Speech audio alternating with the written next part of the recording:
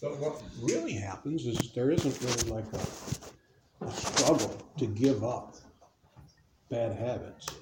You may put a little effort there, but you take on so many new habits that the old habits get pushed away. You know, as your consciousness grows, as your realization grows, you outgrow your old habits, the ones that you needed to change. Sometimes you didn't even realize it. You know, that this particular activity that I did was especially bad for me. How are you doing? Great, and you? I'm doing okay. That's good. So the idea is to put so much positive in that the negative just flows away. Yeah, so it's not like we have to work on some big effort to give up. And that's what it looks like, you know, in the beginning. I want to take up spiritual life. So that means I have to give up so many anarthas. Anartha is a Sanskrit word for unwanted things. Unwanted things in my activities, things that I do, you know, things that I do that are not conducive to my spiritual development. Gee whiz, I really didn't think about that before. You know, that's like if someone wants to improve their health and they want to go on a healthy diet. All of a sudden they start to analyze the positive. These are the positive things that I should be eating for my health. And then there's the negative things that have been contributing to my dis-ease. You see, they've been injuring my health. So if I take on enough of these new positive things that have a positive influence in my diet, the negative things get pushed away, you see. So in the beginning you may think, oh gosh, I've got to give up chocolate cake and ice cream. You may think like that. But the actual application is that you take on so many positive things that have a real positive effect on you. And the idea of the other things they fall away. So spiritual life is more taking on than giving up. The negative things will automatically go away. Yeah. You know. So we're going to talk about pain management. Why is it when I say pain, I think of all you guys? No, I'm just kidding. So we're not going to talk about the kind of pain that you get if you sprain your ankle, stub your toe, or if you have a toothache. We're not going to talk about that pain, although we can some if you want to. If you really want to talk about pain, I think Krishna Nama and I can trump you, can't we? Oh, yeah. You know, you guys are going to keep up with us. Once you go past a certain number of decades on this planet, you become kind of an expert on pains. You get pains in places you didn't know you had. You discover parts of your body that are hurting. That's how you discover you have them. I didn't even know I had that thing. You see, so we're not going to talk about that pain unless you just have a particular physical pain you just have to want to put on the table. That's okay. But first, let's try to focus on pain in the heart. You see, this pain of the heart, suffering. They are not necessarily somebody standing over you, hitting you, or puncturing your body. It's not a physical happening. Pain, basically, the scientific description of pain is just a nerve. It's a nerve reflex. It sends this signal to your brain, like something has just punctured the outer skin. Danger, danger. And that's all it is, you see. So your your brain interprets that as ouch. You see? But if you become a little trained up, you can you can realize this is just my body saying that there's been a puncture or something. Actually, most of your insides don't really have much of a feeling. You know, like your kidney doesn't have. But so some people can actually overcome that pain, and it's called a pain threshold. Some people have a high one, and some people have a low one. Typically, Brahminical people tend to have a very low pain resistance or tolerance. Kshatriyas have probably a little higher, you see. So, but let's talk about pain in the heart, you see. What do we mean when we say pain in the heart? Does it mean my heart feels like it's got a dagger in it? It's really pain in the mind. Feels like it's coming from my heart, but it's pain in the mind. In other words, I am perceiving something that's giving me great distress. You see? Someone has, let's say, let me down in some way. You know? Now, what actually happened? I had an expectation of a certain relationship. And it turned out that my expectation or my estimation was actually lower than I thought it was. That makes me feel great distress. Now, what just happened? I did some math in my head and I recalculated. You see what I mean? Maybe the person was always that way. You see? Maybe they always were not quite the friend that you thought they were. So it's within you. You've got these pains. So pains oftentimes, maybe most of the time, come from the type of pain we're talking about, come from relationships. You see, our interfacing with each other. So the title is actually kind of misleading. We're going to talk a little bit about pain management, but mostly I want to talk about, let's see, what was the other title I was going to use, but I decided on this one. Pain,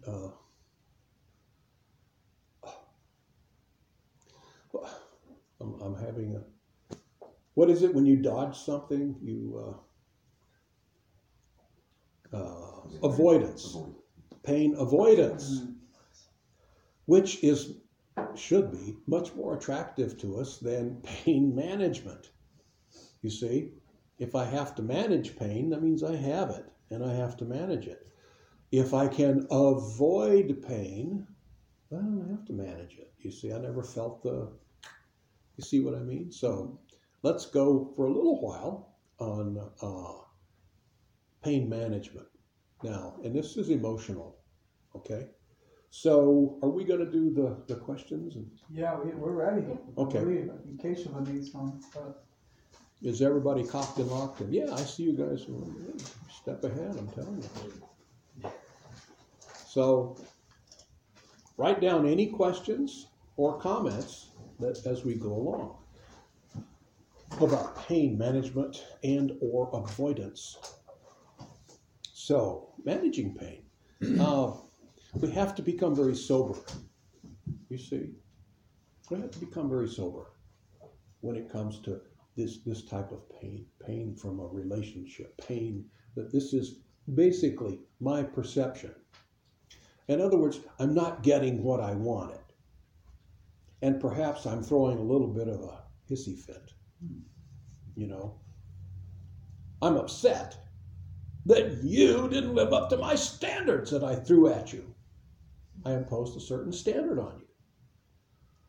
And so I have determined that I feel some hurt because you didn't do what I wanted you to do, or the image of you that I had built was greater than the image that you really are. Does that make any sense? Yeah. You see? How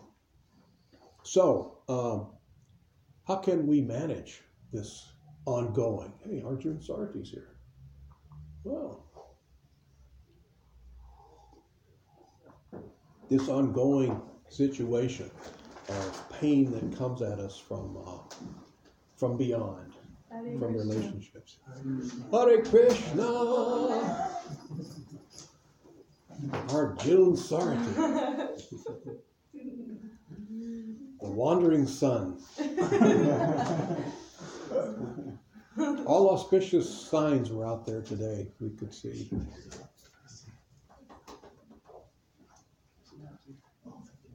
Thank you so much for coming. You look smashing.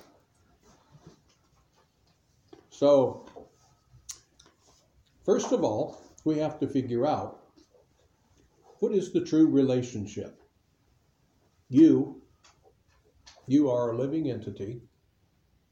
We're not talking about relationships that might have to do with my next door neighbor, the people at work. You know, I had a lot of faith in my coworker. Seemed like a good friend. You know, we would always go to lunch together. And come to find out, he was doing something behind my back to get the promotion that was coming up. Oh, you see. So I saw more in that relationship than is really there. So why do we do that? Why do we do that? Because we don't understand the ultimate relationships. What is the ultimate relationship? Ultimate relationship is the relationship that you as a living entity have with the supreme living entity, Krishna, God. You see, that's the ultimate relationship. That's an eternal loving relationship. It never flickers. Krishna never lets you down. We know that. We know that. We've forgotten it, or we've forgotten that we know it. You see, sometimes you may see something, you may think that I don't know this or I don't know that, and then you see something that reminds you and you think, oh, I actually did know that. I forgot that I knew that. You see what I mean? Mm-hmm. So we know our relationship with the Supreme, but we've forgotten it. It's become covered over. You see? So, but we know it. It's part of what we are. We are an eternal, close, loving, affectionate associate of the Supreme Lord. You see? So therefore we expect that to manifest in this material world. You see? Now, in the material world, there's not a lot of eternal relationship, is there? There's not a lot of eternal anything. Mm-hmm. It's not a place that you need to go if you want something that's eternal, because things have a duration here. They have cycles. You see, we're upset now because the climate seems to be changing. It is changing. And there's nothing new about it. It's always been changing. What makes us think that we have this little globe and it's always been spot on? Well, that's ridiculous. If we buy into, even if we listen to the same scientists that say, well, climate change or whatever, when they tell you how the world was formed, one time it was very hot, it's been cooling off. All right, then how can you be surprised that it's changing? Because you're set from what you're saying. It's just always been changing, right? So, but we know of a place where the climate doesn't change. Our home, where we come from, with Krishna, is perfect. It's a place where things don't have a duration. It's a place where things don't have an appearance and a disappearance, you see. And therefore we're disturbed by this material world I mean, if, for instance, let me give an example. The death rate of our planet has always been 100%. Everything that appears here disappears here, right? We know that. We know that. Especially once you get past a certain age, you absolutely know that. You know, when you're young, you may be surprised when your first puppy dies. Oh, no, But after so many puppies and after so many people around you, after you get to be a certain age, you look around. I was thinking today, the number of people that I know that have died, the number is huge, isn't it? When we were in our 20s, you didn't know that many people. That now, you know, especially I look at, there's almost always some Prabhupada disciple, another one, it's just left their body, you know, so so many of them. So we're a little alarmed at this disappearance of these personalities. You see, associates, relatives, pets, you see. So, but yet it's the natural position of our planet. You don't have to be really bright and educated to figure that out. And yet it gives us some disturbance. That means that you know of something better. Otherwise, you'd just be okay with it. You'd be in tune with it, right? Now, here's the example. It's like if you were let's say you were born in a place and there are no snakes, and you've never seen a snake. Nobody in your world and on your planet, it's like Hawaii, there's no snakes. You know. So, but what if there was a planet that you were born on that has no snakes? Never has had a snake. None of the people there have ever seen a snake. There's no conception of a snake. And so if you're walking along and you see a piece of rope kind of coiled alongside the road, there's no chance that you'll think, oh, that's a snake. Right? Yeah. But because you see something like that, or you may see a stick or something. You ever been out in the desert and you see, all of us have done this, you see something like a stick or something, that could be a snake. Right? Yeah. It's because you have the concept of the existence of snakes. If you didn't have that in your mind, then you would not think that this could be a legless creature that might bite me. And it might inject poison. Why would you do that? Right? So because you know, or you feel some agitation of things dying around you, of climate changing, of people letting you down, that's the nature of this world. Because you feel some agitation, that means you have experience of something where there is no agitation like this, where people don't let you down. The climate doesn't change. You see what I mean? Otherwise, are we all so stupid that we expect something that's never happened on our planet? In this world that we know to be the all in all, we're asking for something. So when you meet someone, you want the perfect relationship. Has there ever been such a relationship on this planet? Yes, if you carry it over into the spiritual relationships. Spiritual relationships are a mirror of the relationships in the perfect world, the real world, the spiritual world. People who are pursuing spiritual life tend to think that we've got this great big wonderful world here, and somewhere there's heaven, and it's like a little star up there. You've got it upside down and backwards. The spiritual world is the reality. It encompasses most of everything. And we are some little portion in that sky, in that spiritual sky. This material world is just like a cloud in the spiritual sky, you see. So that's the real world. And we're from that world. So therefore, somehow or other in our consciousness, we kind of expect some perfection. You see, in the world and in our relationships. We've tasted the perfect relationship with the Supreme. And not only that, if you go back in history, with each other, we've had perfect relationships with each other.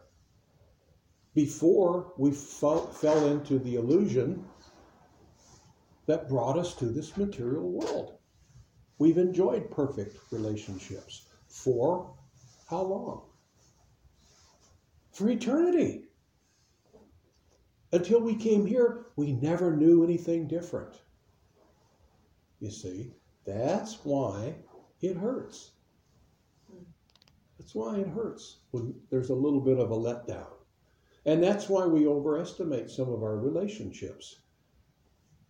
You see? Because I'm thinking, here we are, I meet you and I think you're wonderful, and so I'm seeing us kind of like in the spiritual world together, the way we once were. And I'm not realizing, wait a minute, you've got some material consciousness. Or maybe you still have some remnants of material consciousness. You see, the devotees all of us haven't thrown that out. There's still some little contamination. But how does that contamination manifest? What is that material contamination? It's faith in the material energy. We have faith in the material energy. You see, I haven't been completely convinced yet that the material energy isn't just a crock of something bad and stinky. You see, I haven't been fully convinced. Maybe 99%, but I still have a little bit of faith that I can squeeze some taste out of the material energy. So therefore, I go looking for it from time, so maybe even subconsciously, I'm a little bit looking for it. You see, on a material basis. You see. So you may meet someone, even if they may be in spiritual consciousness, and they still may have a tinge of this. Well, should you be shocked? No. You see? So, how do we manage pain? These relationship imposed pain. Is that a good way to put it? Which is basically our perception. I imposed on you a certain rigorous behavior that I expect from you. And you don't do it, now I'm really upset. That all happened up here, you see.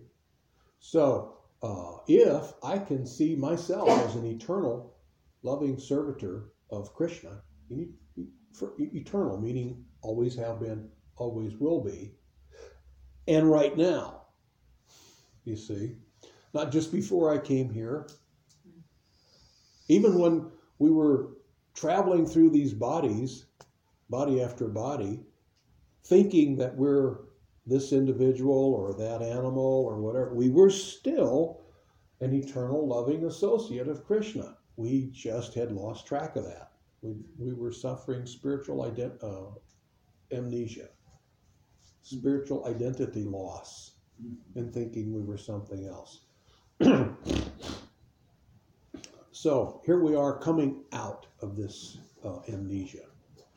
We're coming out of it. Our memory is starting to come back because we're associating with each other and we're chanting Hare Krishna, Krishna Krishna, Hare Hare, Hare Rama, Rama Rama, Hare Hare. Oops, I just got a little bit more of my memory back. You see, as you vibrate that sound, you're actually associating with Krishna, you see. So you get that original relationship back through that sound vibration, and so that it's being, your memory's being jarred a little bit. You see, it's awakening. So therefore, we chant. We chant a lot. We chant a lot every day. We try to chant constantly. And if we do it the right way, then rapid progress can be made to reestablishing that relationship with Krishna, you see. And as that relationship is reawakened, then I can understand my relationship with all of the living entities here. Well, you're in the same position that I'm in. Gee whiz. We were like on a boat, and the boat was giving us great shelter, but we fell overboard. You see, and I may have a leg up over the bow and an arm, but I'm still wet and I'm still in the water. But you see what I'm getting out. And I see that you're still struggling. I see her, take my hand. Let's get out of this thing together. You see, that's what we're doing in this Krishna consciousness. We're getting ourselves saved, and then we're helping all of those around us who we can influence to come with me. Come on, let's get back our original consciousness, you see, and our original relationship, not only with God, but with each other. You see? So I can see, like, if I just pull you out of the drink, you know, you've been saved, now you're back on the boat, you're still wet. So those of you who are chanting Hare Krishna and doing devotional service, you've been saved, but you're still in the drying off period. Some of you will dry off real fast. Some of you will splash a little bit more water, you know, because I don't know if I want to dry off this quick. It was kind of nice being in the cold water. I kept thinking that maybe the cold water would give me some benefit. Does that make any sense? Wow. So if I can understand my lost relationship with Krishna and my lost relationship with you, then I'm going to cut you some slack if you may let me down in my concept of how you should be. Does that make any sense? Because I know who you are. Well, you're a close personal associate of Krishna. You see? Now, you may not be doing exactly the way I want you to, but I'm not going to live, at least I'm going to minimize the amount of pain that's going to enter my heart. The only pain that I may have, instead of me being let down because you hurt me, mostly I'm going to be let down because you hurt you. Gee whiz, we had you pretty much out of the water, and you jump back in. You know, oh, gosh, what are you doing? You see, it's like they say a horse. They say horses will run into a burning barn. The barn's on fire. The old farmer shoos the horses out to save them. The horse gets out of the barn. He thinks, but I was born there, and all my food, I've been fed there. I nursed my mother there. That's why that's my shelter. I'm conditioned. And they turn and they run back into the burning barn. You ever heard that? No. Yeah, it's somewhere way back in the last century they used to say things like that, you know. So, but it's based on that. So I'm going to get to the questions here in just a second, but let me read from Krishna. I've got 4 verses, and 8th chapter of Bhagavad Gita, 13, 14, 15, and 16 verses. So I'm going to run through the translations real quick, and you can start writing or not. Krishna says, after being situated in this yoga practice and vibrating the sacred syllable Om, the supreme combination of letters, If one thinks of the Supreme Personality of Godhead and quits his body, he will certainly reach the spiritual planets. Now, what does that mean? You don't take another birth here. You don't come back to this planet and have to deal with the changing climate on this planet. I got news for you. The climate's changing on all of those planets out here in this material world. It's not just this one. You see, the moon is changing and Mars, and it's all. Is it happening so fast we can see it? In many cases, no. But Krishna says, time I am, destroyer of worlds. So time, Kala, eternal time, is doing its magic on everything. Even if you take a diamond and you put it out in the wind, just the wind blowing across the diamond will wear it down in time. You see, you may be saying, yeah, but that's so slow, I don't even notice that. I'll never even notice any of that in my lifetime. Yes, but this isn't your only lifetime.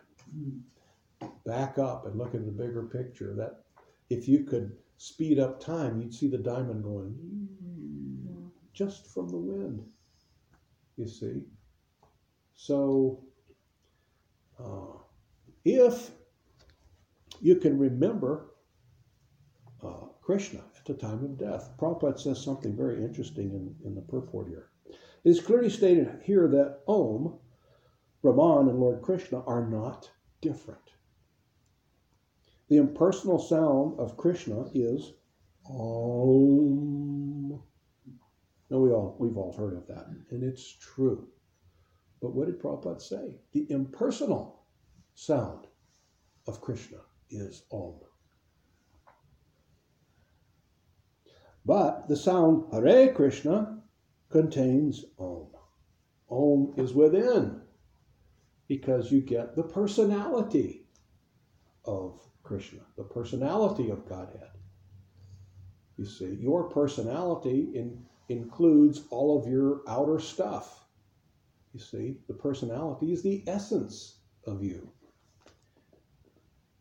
The chanting of the Hare Krishna mantra is clearly recommended for this age. So if one quits his body at the end of life chanting Hare Krishna, Krishna Krishna, Hare Hare, Hare Rama, Rama Rama, Hare Hare, he certainly reaches one of the spiritual planets, according to the mode of his practice. The devotees of Krishna enter the Krishna planet, Goloka Vrindavan. For the personalist, there are also innumerable other planets. This ultimate relationship with Krishna isn't the only. It's Goloka Vrindavan. Krishna is a beautiful young boy, charming, approachable. You see, that's not the only planet. There are innumerable planets in the spiritual world. Innumerable. Far, far many more than there are in this material world. And there are different personalities of Godhead on those planets. And Krishna boldly says, again and again in Bhagavad Gita, I am the supreme personality of Godhead. Why? Because I'm the one you share love with. You don't have to grovel around me. Why? I'm Krishna. I'm your dear most friend. Shuridam Sarva Bhutanam. I'm the Shurid, the best friend of all living entities. You see? Shuridam Sarva Bhutanam. Sarva, all living entities. You see? I'm your best friend. If you're not looking for your best friend and you want someone that you can be a little bit afraid of and awe and reverence, well, that's me too. But not in this form of Krishna. Maybe Narayan. You see? If that is according to your practice, according to what you're seeking. So what we want to do is to let people know there is available this relationship with Krishna as your dear most loving friend. Free from fear. No awe and reverence. Krishna does not find awe and reverence very palatable. Krishna wants intimate, loving association. Deeply intimate, without fear. Sorry, No, go ahead. it's just what in our movement. Sometimes it's looked down upon if someone is too, let's say, intimate or familiar with a senior devotee or someone who we should have a certain level of respect or esteem. Why is it different with Krishna?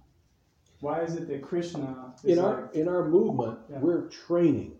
We're in training. It's like Prabhupada wanted the deities in ISKCON to be worshipped as Lakshmi Narayan. Opulence. Mm-hmm. We don't dress Krishna like a cowherd boy. Right. Once in a while we might.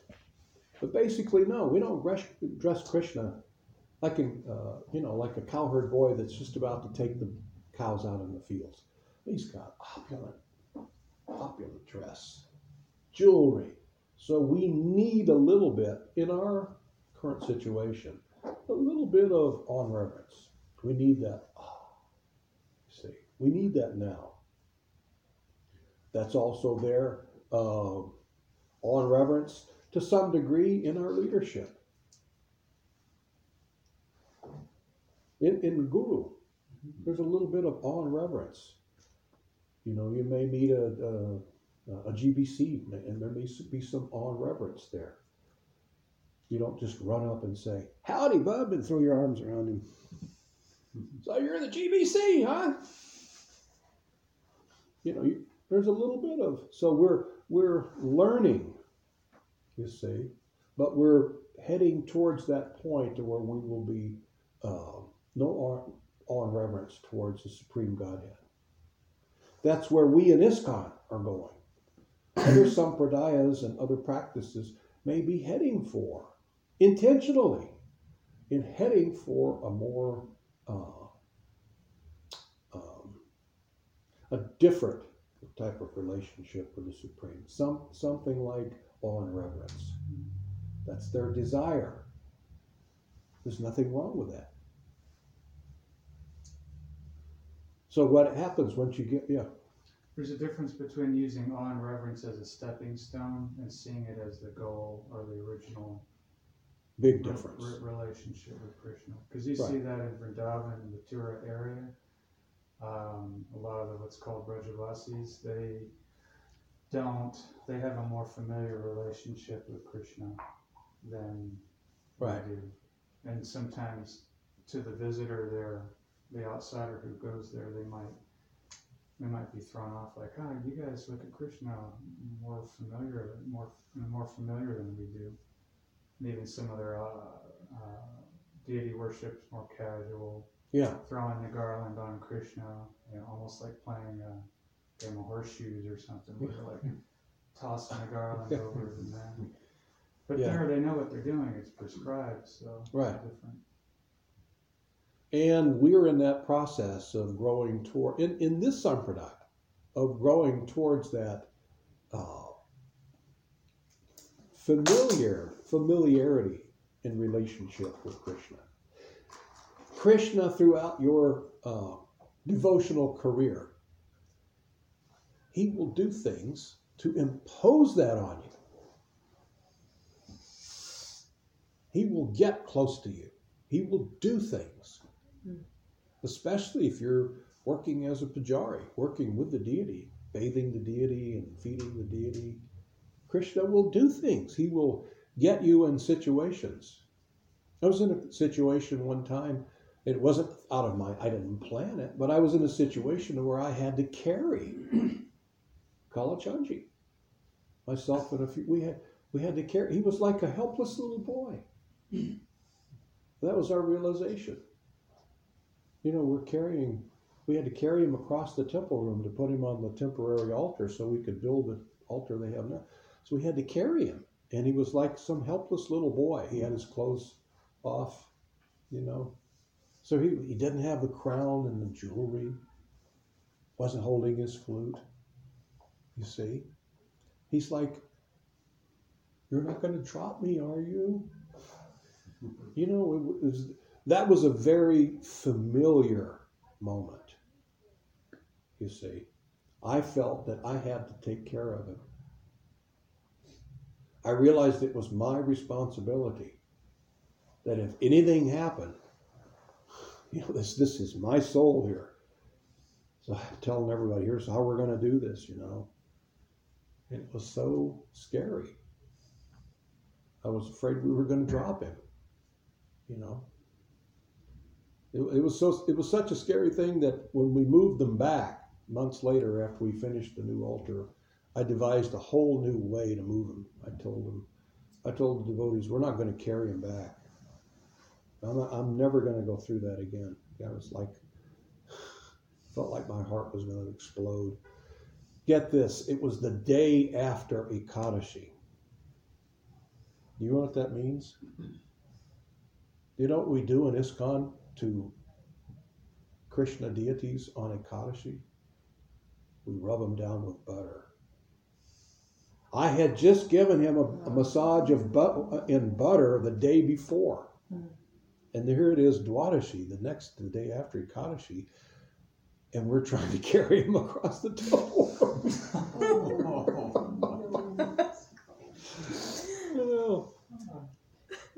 Saurabh Swami he was across from me in his head. We had our arms up underneath him, and we're looking at each other because we could feel it slip. You know, all the devotees' eyes were really big, and we were. And he seemed like he kept getting heavier. I mean, he felt like he weighed 1,000 pounds. At one point, there were 6 Brahmins kept trying to carry him. Is this pure marble? Yeah. Yeah, you're looking at least 300 pounds. Wow. But you know, at first we were able to handle it, but he got heavier. What we figured out later is we were taking him away from Radharani.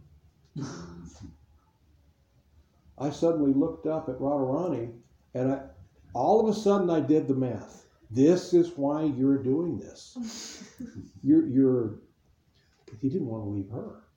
And we're taking him away. So when we went back to get her, you know, she's got to weigh a good 250 pounds. She's marble too. We went to pick her up. I called other guys. I said, we need more men. So, but it was going to be like 2 of us. It was Maturanath and I that picked her up so that the others could get a hold. She felt like styrofoam. Thinking, what is? I know what's going on. You want to go to him, don't you? Why, 2 of us carry. I think I might have been able to carry her by myself, but 2 of us could have done it. Wow. But still, we had started out with 6, and we let 2 of them stop because this was easy. She was in a hurry to get down to, you know, here he's standing there, you know, with no flute, you know. Carrying her, and I'm looking, and Kalachandji's not playing his flute, he's just whistling.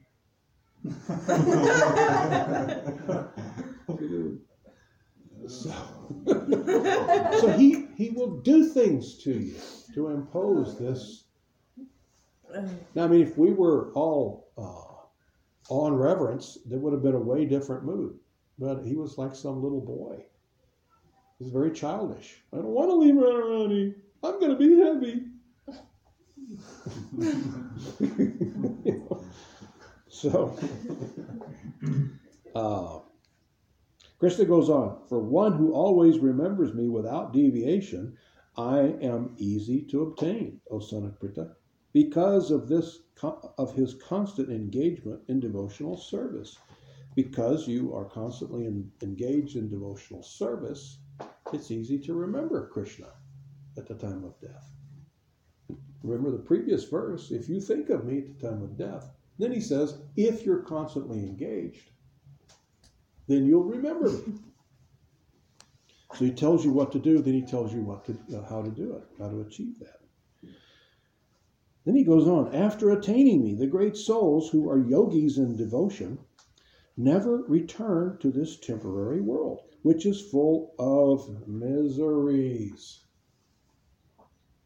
because they have attained the highest perfection.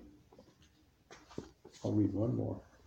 From the highest planet in the material world down to the lowest, all are places of misery, wherein repeated birth and death takes place. But one who attains my abode, O son of Kunti, never takes birth again. Therefore, you have avoided having to manage pain. You have avoided pain. You see, if you take to this devotional service, the pain in this lifetime will fade because of your perception of said pain. You see, there may be people who may let you down, but I can see you're an eternal servant of Krishna. You're on your way. You're going to make it. You're chanting Hare Krishna. You're going to do this. Your time in this material world is finished. You see? So, in other words, we can learn to cut some slack to our fellow man. This perception of pain, basically, or let's just say this pain comes from a perception. I think you should behave differently than you are. And I'm allowing that to hurt me. It doesn't mean that you care less, but you have to understand. It may be difficult. It may be difficult. But a lot less difficult if you don't have this understanding. You see what I mean? A lot less difficult than if you had this understanding of who these entities are that I'm associating with.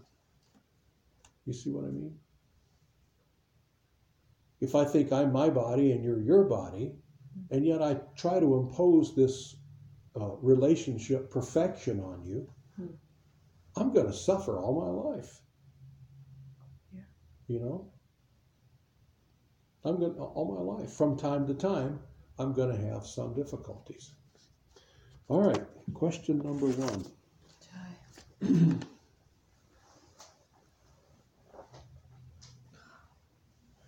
Can it all... Never mind, you understand my question before I could write it. Thank you. Okay, I missed that. Doesn't mean the question was bad. Okay, how do you feel with self-caused pain, such as guilt when we make a mistake? Things that we do to ourselves. I feel guilty. Be able to say, what is it? I think we used to say the 5 magic words. I admit I made a mistake. 6. 5 or 6. You could even throw in one more and have 7. I admit I made a mistake. Gee whiz, I made a mistake. I think I was wrong. You see? Doesn't hurt. Because I have this persona that I'm trying to project to the world, I may not want to admit that I made a mistake. I dropped the ball there. I made a mistake. If someone has made a mistake and they look at you and say, gee whiz, I made a mistake. What are you going to do if they've made a mistake? You're going to continue still to yell at them? That kind of, you may. But it's going to soften it. Yeah. You know, if you're expecting someone to say, well, you did it, because that's typically, well, I did that. Oh, you is because of you or society. In other words, the world makes me the way I am. No, you know what? I kind of thought that we make the world the way it is. Isn't that the way it is? Really? Really and truly. Yeah. We make the world the way it is. The world doesn't make you the way you are. It's how you try to interface with the world. You know? I didn't like, Jews don't like my karma. I was born poor. Dang it.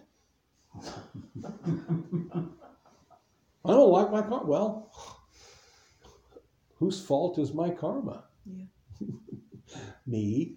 So for whatever reason, I was born poor because of past activities, or I was born handicapped, or you name it. Fill in the bad thing. You see. So, without this understanding, that could cause you some pain. You know, I was born into a rotten family. Everybody else had great families.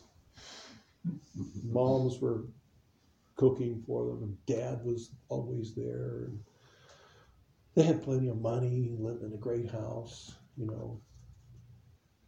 Had the biggest Christmas tree on Christmas. Santa always came to their house. You see what I mean?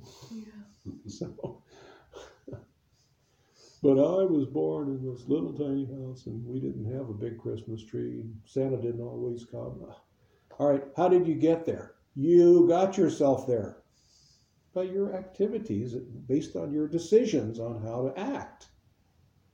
You know, I'm not saying you're a bad person. Just say, I made a mistake. I got myself in a jam. But I'm getting out of it, you see.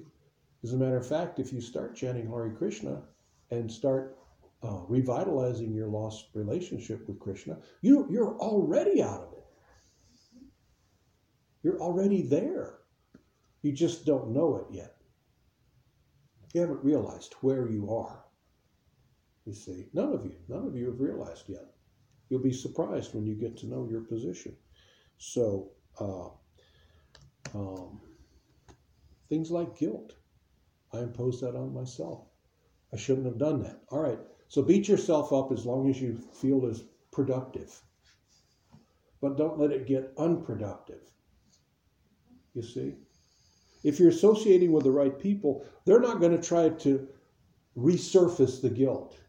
You made a mistake, but yet you got right back in there and you're trying to serve Krishna again.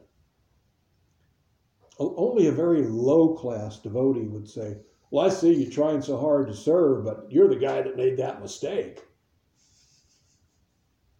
I remember last year when you made a mistake.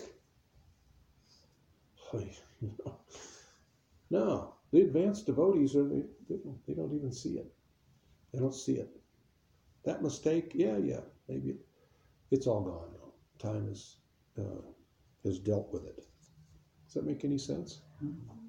So maybe chastise yourself a little bit because you made a mistake and get over it. Move on. How do you overcome that you made a mistake? Do a lot of things that aren't a mistake. If you've got one mistake and then you've got a whole stack of things that aren't mistakes, well, this looks pretty insignificant, right?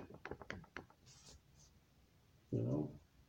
But if you always walk around, yeah, well, I made a mistake. You know, I could never take up any leadership or anything because I made a mistake. Then you're holding yourself down. Yeah. I think it's unrealistic to even think that you won't make a mistake. I mean, I think it's ridiculous that anyone would even impose that on someone. Yeah. Or make them feel like if they make a mistake, then somehow you're disqualified from a particular position. Naturally, we already know that we have 4 defects, and one of them is we make mistakes. We make mistakes. So, I mean, I think that's that, guaranteed. yeah, it's going to happen. If you're in this material world, in a material body, Right. you will make mistakes. Right. Period. So get over it. Yeah. The way to get over it within your head is to continue and do things that aren't mistakes. Mm-hmm. Do the right thing. I did the wrong thing. Okay, now I'm going to do the right thing. I learned from that. You know, I learned from, but I'm not going to do that. I'm going to do it differently now. You see? Mm-hmm. So, beside the threefold miseries and separation from Krishna, what pain is there in higher lokas Demigod and Jiva. Okay, so what pain is there in the higher planets? In the higher material planets, the heavenly planets, there is less pain. There's so much enjoyment that it appears to be kind of the absence of pain, except there still is old age. You may live for hundreds of thousands of years on Lord Indra's planet, and there is no noticeable climate change. You don't have so many of the afflictions that we have in this material planet of Earth. Earth is like in the middle. If you've got the hellish planets, the description in the Srimad Bhagavatam of the hellish planets sounds very much like the hell you hear about in the Bible. Mm-hmm. Fiery. And then the heavenly planets, Lord Indra's planet, sounds very much like the description of heaven. The streets are gold and the gates are made of pearl. Isn't it amazing how those two things come up in different writings, in different parts of the world, in different times? The Srimad Bhagavatam was like maybe 3,000 years earlier, and they're talking about this. Yeah. I would say too that they seem to experience miseries of the mind in the higher locus, the demigods included. They, in the stories of the demigods in the Puranas, they suffer from problems like ego, jealousy, greed, anger, and things like that. So they sometimes lust. Sometimes you have demons like Hiranyakasipu who cause everything to overheat because they're getting power. And they have to go approach Lord Vishnu, help! So there are some things like that. But yeah, they're fewer. But ultimately, it's like in the upper heavenly planets, you may live a couple 100,000 years, and there's no old age except maybe 6 months before you die. So 6 months out of over 200,000 years, you're old. And then you die. There's still some minute disease, So it's heavenly. It's heaven-like.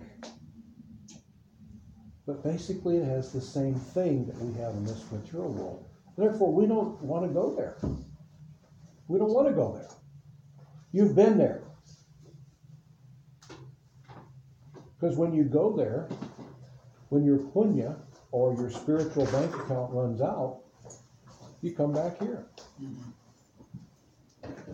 That's like if you go check into a 5-star resort, Canyon Ranch. You ever heard of Canyon Ranch? You check into Canyon Ranch, and it's what? How much do you think it is at Canyon Ranch? $1,000 a night or more? Yeah, it's pretty expensive. Yeah, so it's $1,500 a night. It's just like far out. It's great. Everything about the place is great. They enjoy a very good reputation. And I hear that people come back there every year. Even though it's expensive, it's just great. But if you check in, you lay down your credit card. They want to see your credit card when you check in. You lay it down. And you've got a certain credit limit, right? When you exhaust that credit limit, they're going to come to you and say, you got to go now. You see, you've exhausted your punya, your positive account. So it's like that in the upper planetary system. It's like a country club where they wait for their good karma to run out together. See, that's all it is. Therefore, we don't recommend that you strive to go. Because you go there, you can go there and party for a long time. People are beautiful. There's lots of sex life, dancing and music, opulent food. You see, but when your punya runs out, your pious activities that you've accumulated, then you have to come back here. You see, it's like if you go to Hawaii, you go there on your vacation, you spend all your money, then you have to come back and go to work again. Try to do, you see. So, yeah, maybe I'll go next year. So we don't recommend that you put forth so much effort to go to the heavenly planets. You can't stay. You can stay a long time. But ultimately you have to leave. It's like when you go to India. Remember, we were there, 6 weeks? When you first get there, you first get off the plane in Calcutta. Man, we got 6 weeks in India. Why, there's no hurry at all. We're going to be here a long time. This is going to be great, isn't it? And then before you know it, it's time to catch the cab to go to Delhi to catch the plane and come back to the United States. It may be a long time, but it has a duration. You end up with that moment, hey, we got to go. It's time to pack up and get out of here, you see. So let's plan to go someplace where we don't have to come back. We go and we stay. It's where we should have stayed when we were there before, and we could have, but we chose not to. So Krishna says, if you remember me always, if you worship me, become my devotee, become my loving associate, then you'll remember me at the time of death, and you'll come back to me, and you won't come back here anymore.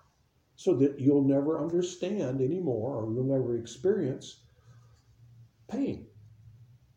You won't know. The only pain that you'll have when you're back with Krishna, what kind of pain? You think there's pain? What kind of pain? Not seeing Krishna. We're not seeing him. Pain of separation. Yeah, because he may be there with you, and he may hide. Where is he? Where did Krishna go? And he may be over behind a tree snickering. Krishna! Where are you? And then you hear his flute. There you are. You may have to chase him through the forest until you catch him, you see. So there's that pain because I'm so attached to Krishna. If I don't have him in my vision, I feel separation. Which isn't all suffering. There's a sweetness to being separated from your beloved. Because you anticipate having them back. And you know that you will get them back. This is something else that you should know as a soul, that you will get Krishna back. If you didn't know that, then you could never have full faith in it. But you know that you'll get Krishna back. Just like you know of a world where there is no climate change. There is no disease. There are relationships that are eternal. That includes you and Krishna. So you know, on the soul level, you know that you will get him back. Otherwise, it would take a heck of a lot of faith to have association with the Supreme Godhead. You see? But you have the knowledge. You know it in your soul. All right. I want to dry off quickly. How can I do that? Being so conditioned. First of all, stop throwing water on yourself as much as you can. You want to dry off, stop.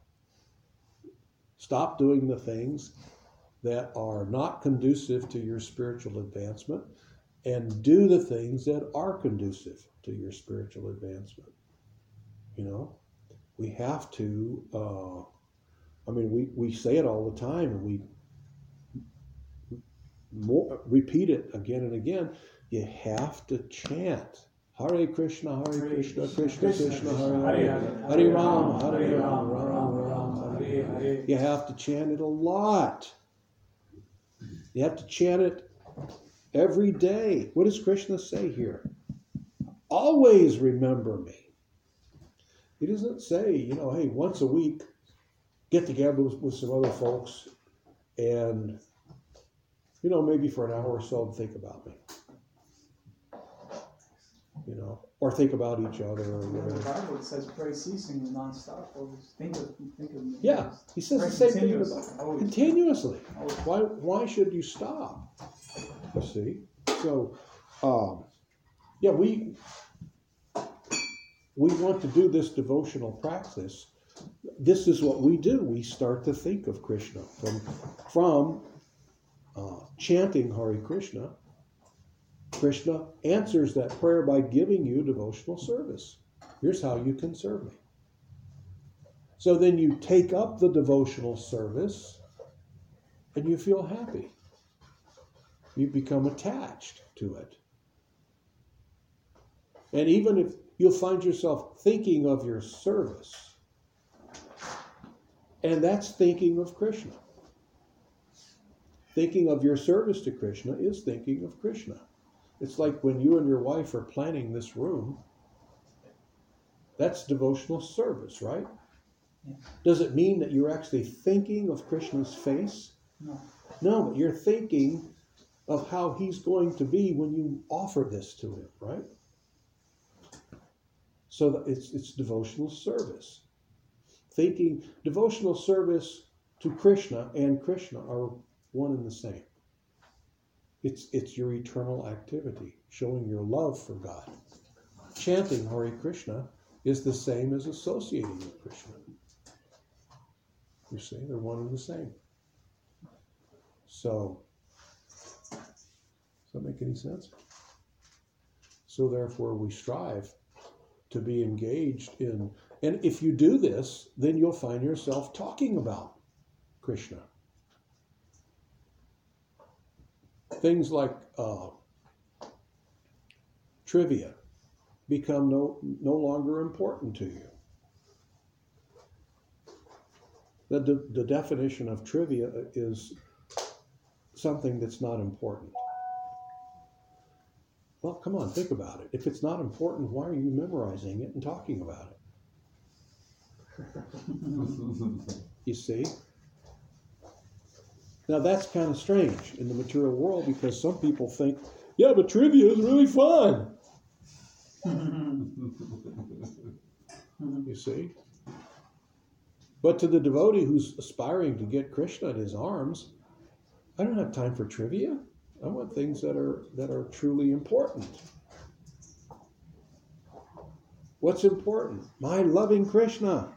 My loving exchange with Krishna. That's important. You see? Wise people don't memorize things that are not necessary to be memorized. Case in point, Albert Einstein. When he got a phone, he wouldn't memorize his phone number. You see? The reason why? He said, why should I memorize something that I can easily look up when I can write my phone number down and put it on a piece of paper in my pocket? So why should I memorize something? I want to memorize things that are really important. You know, I don't call myself very often. I don't call my wife very often. In those days, you know, the phones were just getting around and it wasn't a common thing, but he was a wealthy guy and he had a phone. But he didn't memorize the phone number. Most people did. Someone would say, what's your phone number? He would say, oh, well, let me see. It's 555, you know. So this is wisdom. So the devotee has a tendency, as you love somebody, you want to think only of your beloved. So the devotee has a tendency to think about Krishna and serving Krishna and associating with others who feel that same way. You associate with someone who's in love with serving Krishna, and they'll remind you of Krishna. And you think, wow, you're fun to hang with because you've got some great realizations. When I listen to you talk about Bhagavad Gita and what you've studied in Bhagavatam, and your realizations of that, wow, that's interesting. It's delightful, you see. So it changes. your mind gets so occupied with thinking of Krishna and how to catch Krishna that you stop thinking about things that don't have anything to do with Krishna and catching hold of Krishna. Does that make any sense? They don't have any importance to you. You don't have to try. You don't have to put forth any extra effort. It'll handle itself. So, all right, any questions? Comments? Before we sign off? Agreed. I was thinking, Krishna says in Bhagavad Gita that, Arjuna is saying, I'm acting unwillingly because of this force is impelling me, and Krishna says this is the force of lust. Yeah. So this conditioned state is very powerful. So it can be a little daunting. It's like it forces us. Yeah. Because we've been conditioned so long, so it's like, it can be a little intimidating. Yeah. I have such intense desires that I feel like I'm forced through my intense desires to act in a particular way. You see?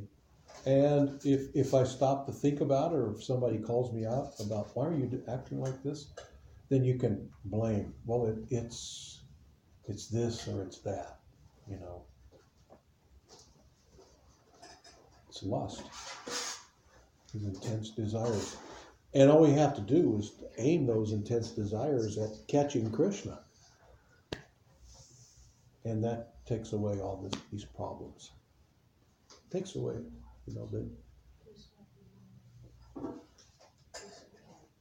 if here's a question for you, everyone can think about this. If lust, that verse, 336, where Arjuna asks Krishna that, what is it that causes us to act as if by force? And Krishna answers, it's lust only, Arjuna. So if you take your way, if you change this lusting to please yourself into lusting to please Krishna, are you still forced to act by lust? Think about that. What do you think? Yeah. Because I've set a whole different reality for myself.